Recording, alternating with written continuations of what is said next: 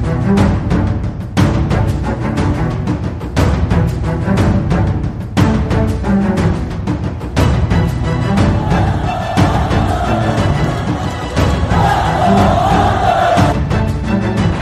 it out for Ekblad. Back to Hoffman. Blocked by Polak and Price. Another spectacular stop.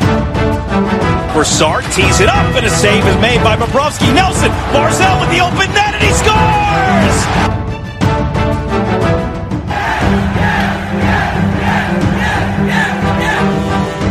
Hi, and welcome to the Locked On Islanders podcast, part of the Locked On Podcast Network, your team every day. I'm your host, Gil Martin. I'm an Islanders columnist and historian, and I wrote the book Ice Wars, which covers the complete history of the Islanders' rivalry with the Rangers from 1972 to the modern era. All right, everybody, welcome to the Tuesday edition of the Locked On Islanders podcast. Plenty to talk about right now as the NHL Board of Governors met yesterday, and they're trying to give fans a general idea of what may be happening in the future, and we'll certainly talk a little bit about that and how things are likely to play out. And there's still more that we don't know than what we do, but we will share the latest information with you and get you up to date on that. We'll also have this date in Islanders history featuring a shutout by Evgeny Nabokov, and we have part 2 of my discussion with Gary Harding of WGBB Radio Long Island, talking about the state of the Islanders right now, where this team is headed, and some of the moves they may need to make to improve this team over the course of the offseason. Don't forget, if you have a topic you'd like us to discuss, a question for me, or something that's on your mind, please feel free to email the show. The email address, as always, lockedonislanders@gmail.com. And you can also, of course, follow us on Twitter or contact us via Twitter. The show's address on Twitter @LockedOnIsles. And my Twitter handle is @IceWars, NYRVSNYI. And we'll keep you up to date on those Twitter handles as far as everything that's happening to and about the Islanders and the NHL. And also we'll keep you up to date on what's going on with this show. New episodes come up. We're going to tweet that out, and you can certainly keep track of everything that's happening there. As far as the NHL Board of Governors was concerned, they met yesterday on Monday, and what the league basically announced is that they are hoping that they can resume training for teams at the end of the 60-day period that the Centers for Disease Control and Prevention recommended. Now, that recommendation was made back on March 15th, 8 days ago. But realistically, what that means is that the earliest the league is considering opening training camps for the teams around the league would be around mid-May. And, you know, the CDC basically said no gatherings of 50 people or more on March 15th. If you're looking at 60 days, you're looking at May 15th, give or take. And then you got to figure they would need at least a couple of weeks of a abbreviated training camp kind of a situation in order to get the players ready to play games again. And then, you know, the league would then have to make a decision as far as whether they resume the regular season, whether they start with the playoffs, and if they do, what format would the playoffs take? And then the obvious next question after that is, if there are games that are going to be played, will fans be allowed to attend? It may be more prudent for the National Hockey League, at least initially, to have games that are just televised, but not necessarily, you know, it is still even if we are successful at slowing the spread of this virus by using social distancing and people staying home from non-essential work and all of that, gathering groups of 15 to 20,000 people together in an enclosed arena to watch a sporting event is still probably not going to be wise or advisable in mid to late May. Now, again, there's a lot of time and distance in between that, but at the end of the day, if the league resumes, let's say around Memorial Day, and that's really the earliest they're looking at, I would venture to say that the initial games especially would probably, not definitely, but probably the league would be better off playing them in empty arenas and not risking a large gathering of 17, 18,000 fans getting together.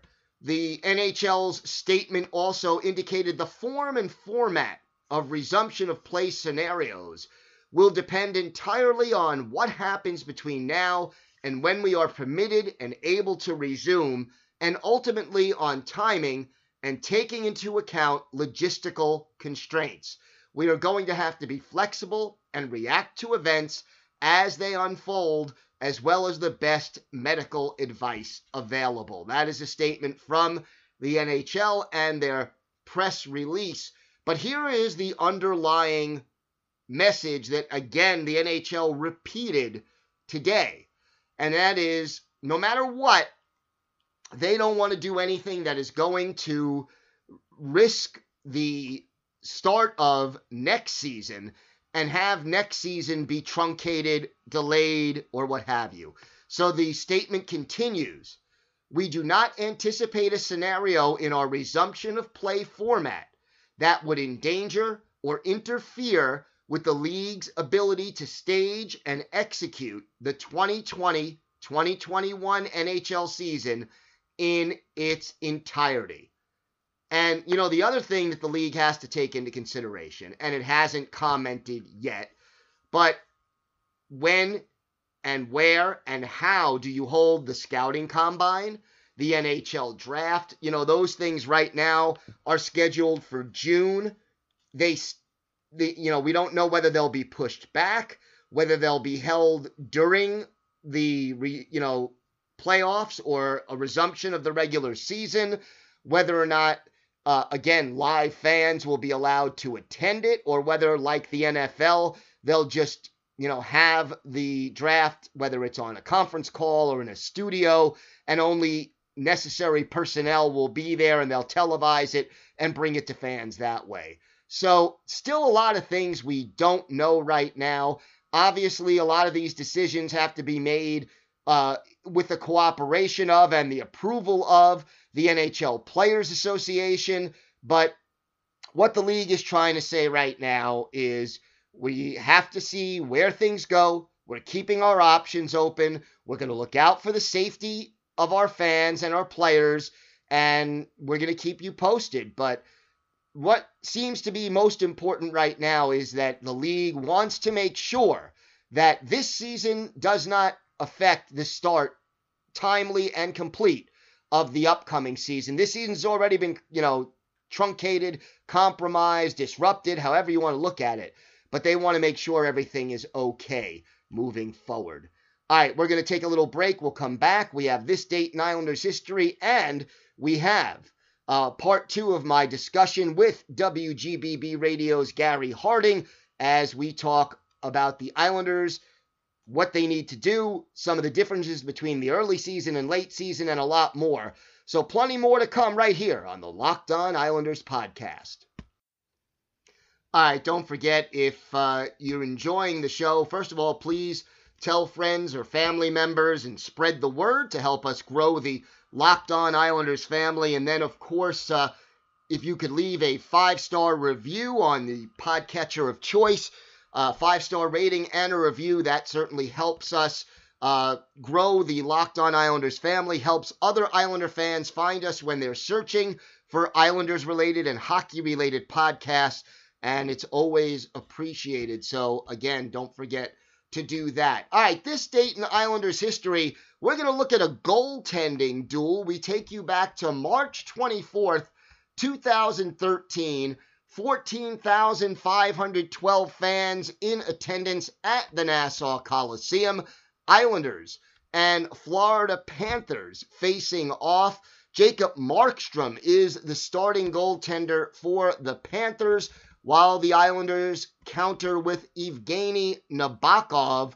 And at this point, a tight game between these two clubs. Now, Philip Kuba of Florida called for tripping at 4:19, and the Islanders do take advantage. Defenseman Andrew McDonald tallies his second goal of the season. It is a power play goal. Franz Nielsen and Kyle Oposo with the helpers at 6:05, and the Islanders held a 1-0 lead.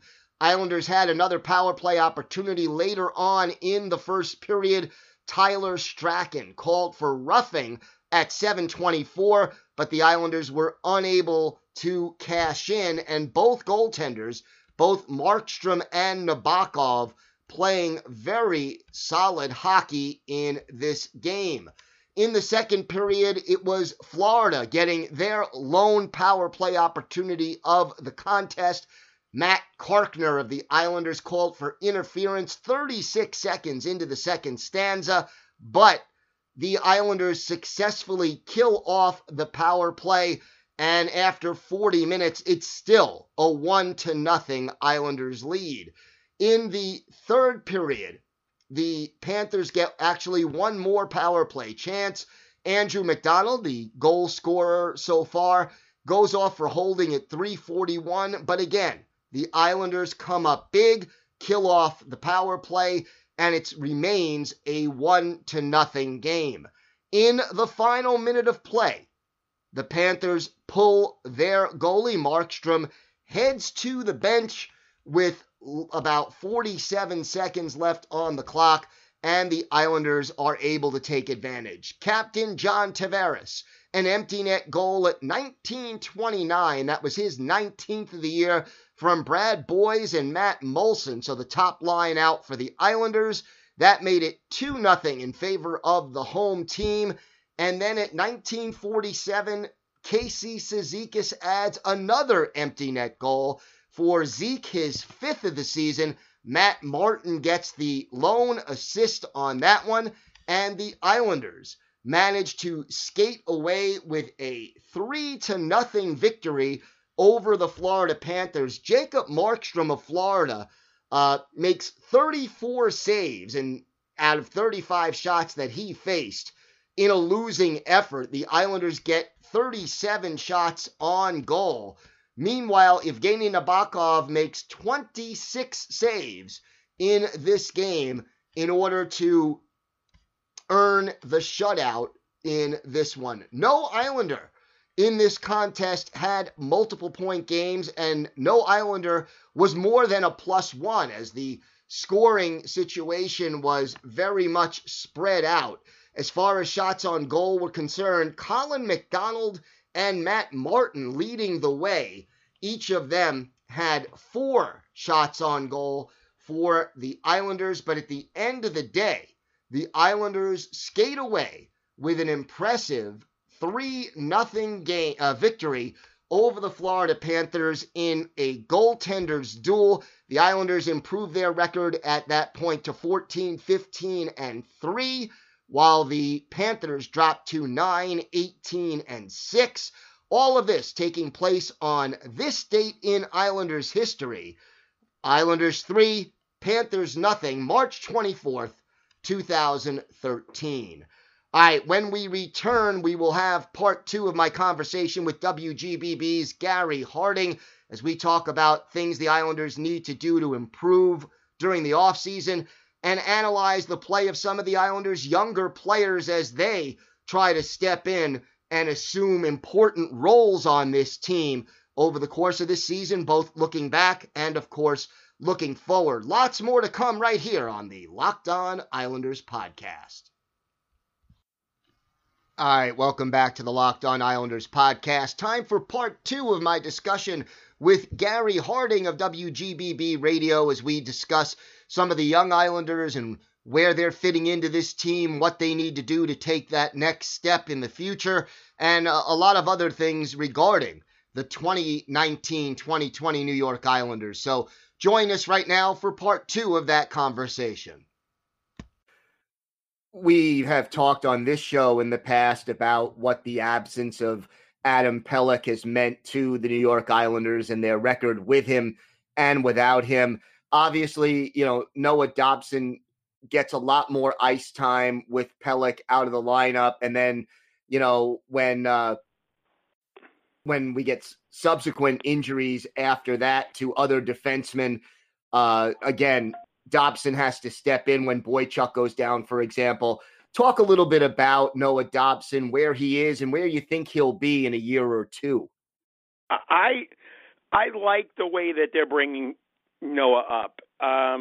We all know, watching the game as much as we have, that defensemen don't necessarily, get to that, elite level fast enough. Some guys it takes a year. Some guys it may take 3 or 4 years to get there. I think, Barry really wanted Noah to understand the game and watch the game a little bit, and he's moved him slowly. But of course, with injuries and everything else that's gone on, he's had to, bring him up a little faster probably than he wanted to. But I like the way he's progressed. He's learning the game firsthand. He's learning how to, in some cases, be a little more physical, take a chance, when and when not to pinch. You could see he's got good skills. He's got good puck handling skills. He's got what they say, the hockey IQ. It was evident when you watched him in junior hockey that he wasn't going to do any more than, he could do at that level. So, bringing him up here was the smartest move. I mean, depending on what the roster is, could you see Noah Dobson in Bridgeport next year? That's a possibility too. To get a little bit of more, I'm not saying him not being immature, but to be in a mature professional hockey environment. Getting him more time. He's only playing probably 15 minutes a game, maybe 16. Sometimes he gets up to 20, but he's averaging a lower level. But by putting him in Bridgeport, making him on your number one D pair, and putting him in every situation, giving him on average 23, 24, maybe 25 minutes a game, getting that and getting more and more into the next level of professional play could be, a good possible panacea for him. He's only 20 years old. That's the good side of this equation, is that he's not, 24, 25. He's got a lot of learning to do. And I think he's a pretty intelligent, smart young man. And I think this process of him blending in the way he is, I think is key to his success, say 3 or 4 years down the road. Wanted to talk about two prospects who both had cups of coffee with the Islanders so far this year, Oliver Wahlstrom and then Kiefer Bellows. Your thoughts about their future and how they may fit in to help this team with their struggling offense in at the end of this season and certainly into next season?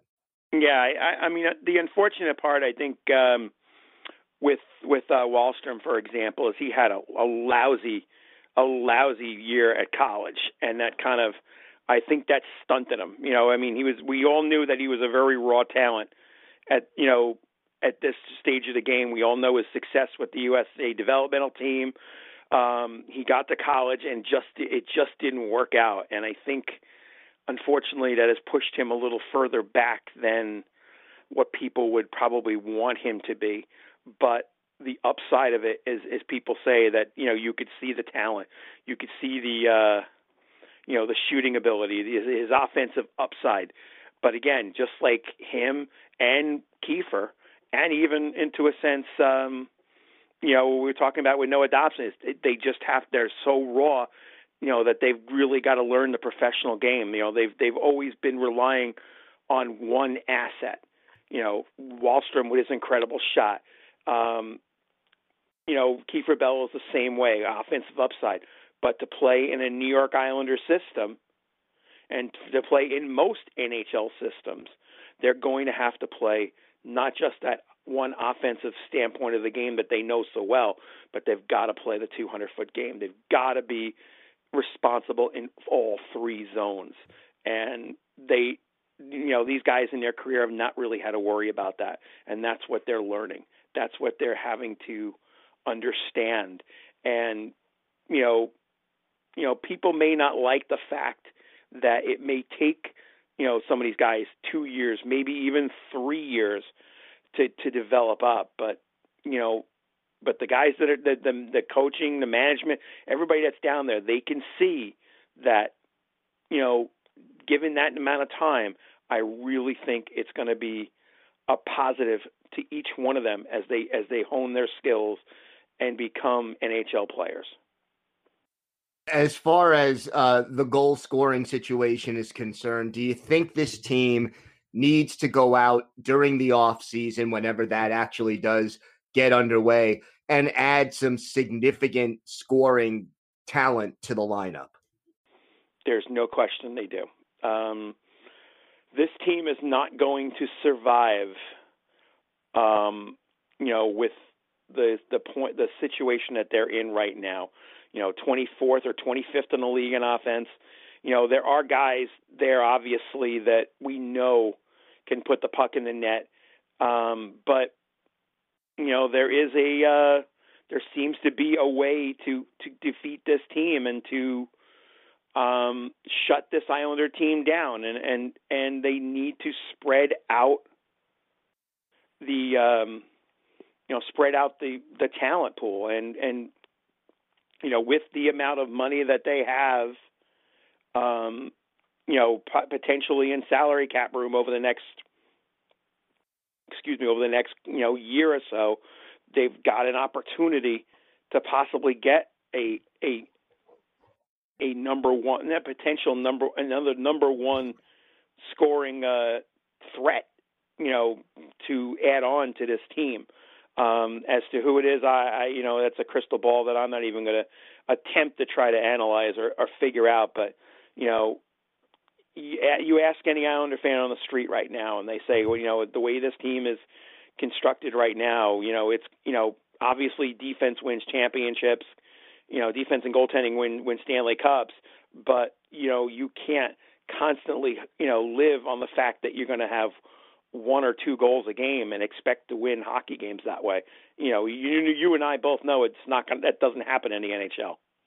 No, not in this day and age, certainly. And yeah, I agree with you. I think this team does need to go out and add a bona fide, top-notch kind of goal scorer.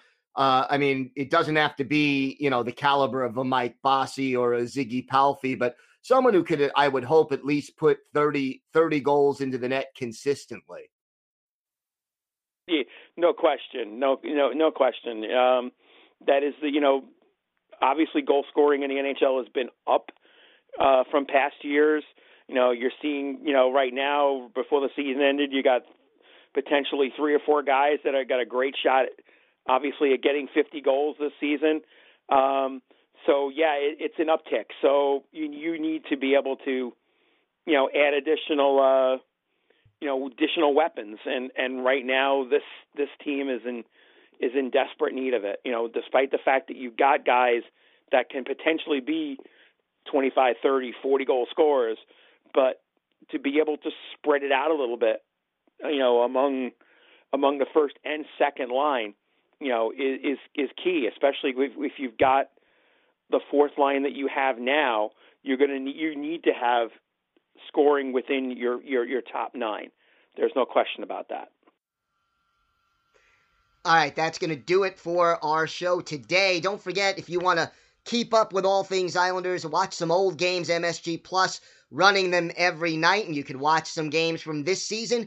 YouTube and the NHL Network and the NHL website have other older Islander games available for you to watch or highlights. And hey, folks, if you know of a good place to watch or listen to old Islander games, feel free, drop us a line, an email, a tweet, and let our listeners know where to find them. Always good to have Islander fans helping other Islander fans. That's going to do it for us today. We'll be back tomorrow. We'll have This Date in Islanders History, part 3 of my conversation with Gary Harding of WGBB Radio, and of course the latest news and notes from around the NHL and from the Islanders. That wraps up this edition of Locked On Islanders. Now, tell your smart device to play the most recent episode of Locked On NHL for a national perspective on what's happening around the National Hockey League. Have a great day, everybody. I'm your host, Gil Martin. See you tomorrow, and let's go Islanders.